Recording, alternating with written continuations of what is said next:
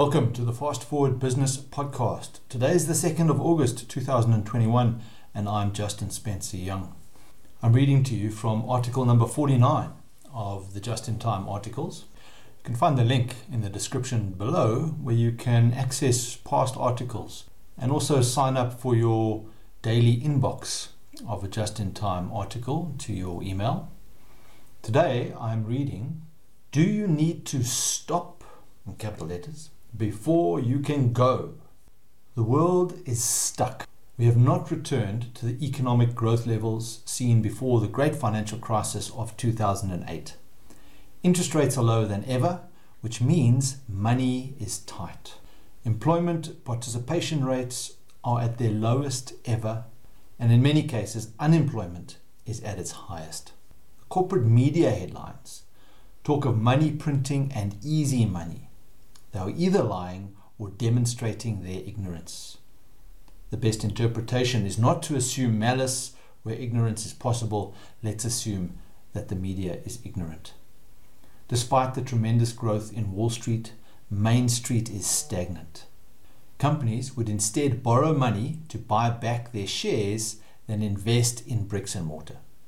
This demonstrates that liquidity concerns are serious and there's little tolerance for taking risks.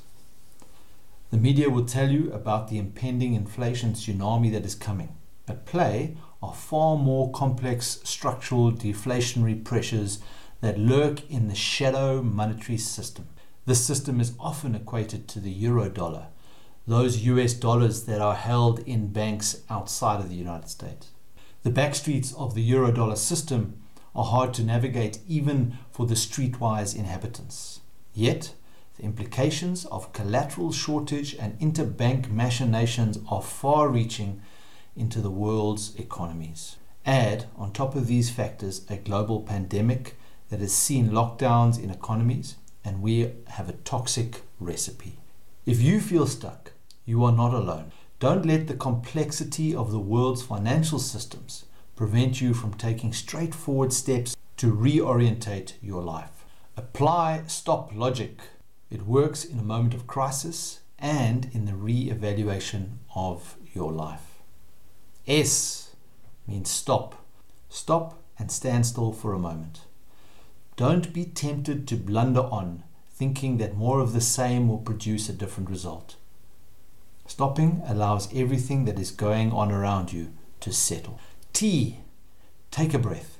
Your brain might be short of oxygen. You might not be interpreting the world as best you can. It is also about reframing and looking at things from a different perspective. O, open your eyes and orientate yourself. You might not be seeing the most prominent details that are right in front of you. Examine your assumptions and give yourself permission to look for what is hidden in the detail. P, proceed. Gentle, small steps. Apply caution, speed up gradually. Stop logic, S-T-O-P, may appear trite, but it has saved many a disaster.